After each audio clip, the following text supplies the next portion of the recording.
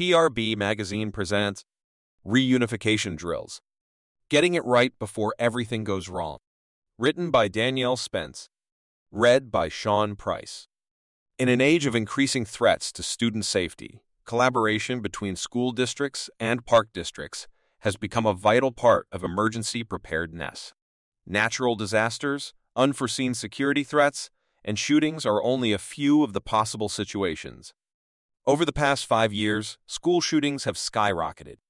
In 2023 through October, there were more than 265 shooting incidents across the U.S. The fear of this tragedy occurring in a nearby neighborhood can be felt by students, teachers, and families. School district officials may wonder, how can we improve our emergency response? That's where reunification drills can be utilized. Ellen and John Michael Keyes created the I Love You Guys Foundation in 2006 after a school shooting took the life of their daughter. Since then, the foundation has spearheaded crisis response and post-crisis reunification programs around the world. In 2019, using the foundation's resources as a base, School District 33 in West Chicago partnered with the West Chicago Park District to begin relocation/reunification drills each year. These drills are structured exercises that simulate the process of reuniting students and parents. The goal is to practice so staff members, students, and their families are prepared during a real event. D33 puts safety on top. It's the most important thing we have, says Fred Cadena, Director of Facilities and Safety at 33. Cadena is a member of both DuPage County's Safety Task Force and School D33's Safety Committee. He was the individual to spark this movement. Although D33 officials had been developing safety procedures for years, they began to consider reunification more recently as the number of incidents rose. The district was familiar with relocation drills but not reunification. There's been a lot of studies out there, and one of the most important things parents remember is when they reunify, says Cadena. But the processes there wasn't a really good process years back.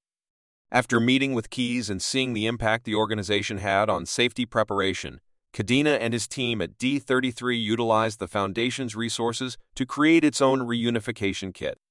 The process took a year of significant work. The team had to determine how to evacuate students and a suitable reunification site, as well as address staff training, necessary signage and supplies, and other procedures. The next step in planning was to collaborate with others in the community. During a time of need, a school district is primarily focused on the impacted school. Cadena asked DuPage County Office of Homeland Security and Emergency Management to assist in planning and developing the drill. The relationship was mutually beneficial, as county officials wanted to work with school liaisons to observe and test their own emergency systems and processes, such as radio and Wi-Fi setups, and does mart an agreement between school districts to provide aid during a crisis. West Chicago's fire, police, and park district also were involved. With the procedures established and a network of collaborators, the final step was to practice. A typical emergency may look like this. 1. An incident occurs. 2. The D33 team assesses the situation with unified command. 3. A joint decision is made to relocate. 4. 5. Sections are set up and supplies are gathered, such as check-in tables. 6. Children arrive. 7. Parents arrive. 8. The reunification process begins. Immediately following the drill, there is a debriefing to review the process and offer suggestions for improvement. In a real scenario, the team also has to make decisions over the next few days to determine the need for social services, how families and the community were impacted, and how to best assist residents. The following is the standard reunification method. Step 1. As parents arrive at the reunification site, greeters explain the process and distribute reunification cards. Step 2. Parents complete the information requested on the card and begin to self-sort into lines. Step 3. Checkers verify parental custody. The bottom part of the card is returned to the parent. The top is given to the accountant. Step 4. At the reunification area, parents give their card to a reunifier, who goes to the assembly area to recover the student. Step 5. The reunifier returns the student to the parents. They note the time and initial the bottom of the card. Step 6. The reunifier delivers the bottom of the card to the accountant. The accountant will start sorting the cards. On the Park District side, once D33 notifies staff members, they pause operations, clear the building, and prepare to receive students. Since the Park District is committed to community safety, participating in these drills ensures an efficient reunification of families. Since beginning the drills in 2019, D33 officials have been able to refine the process by addressing various issues.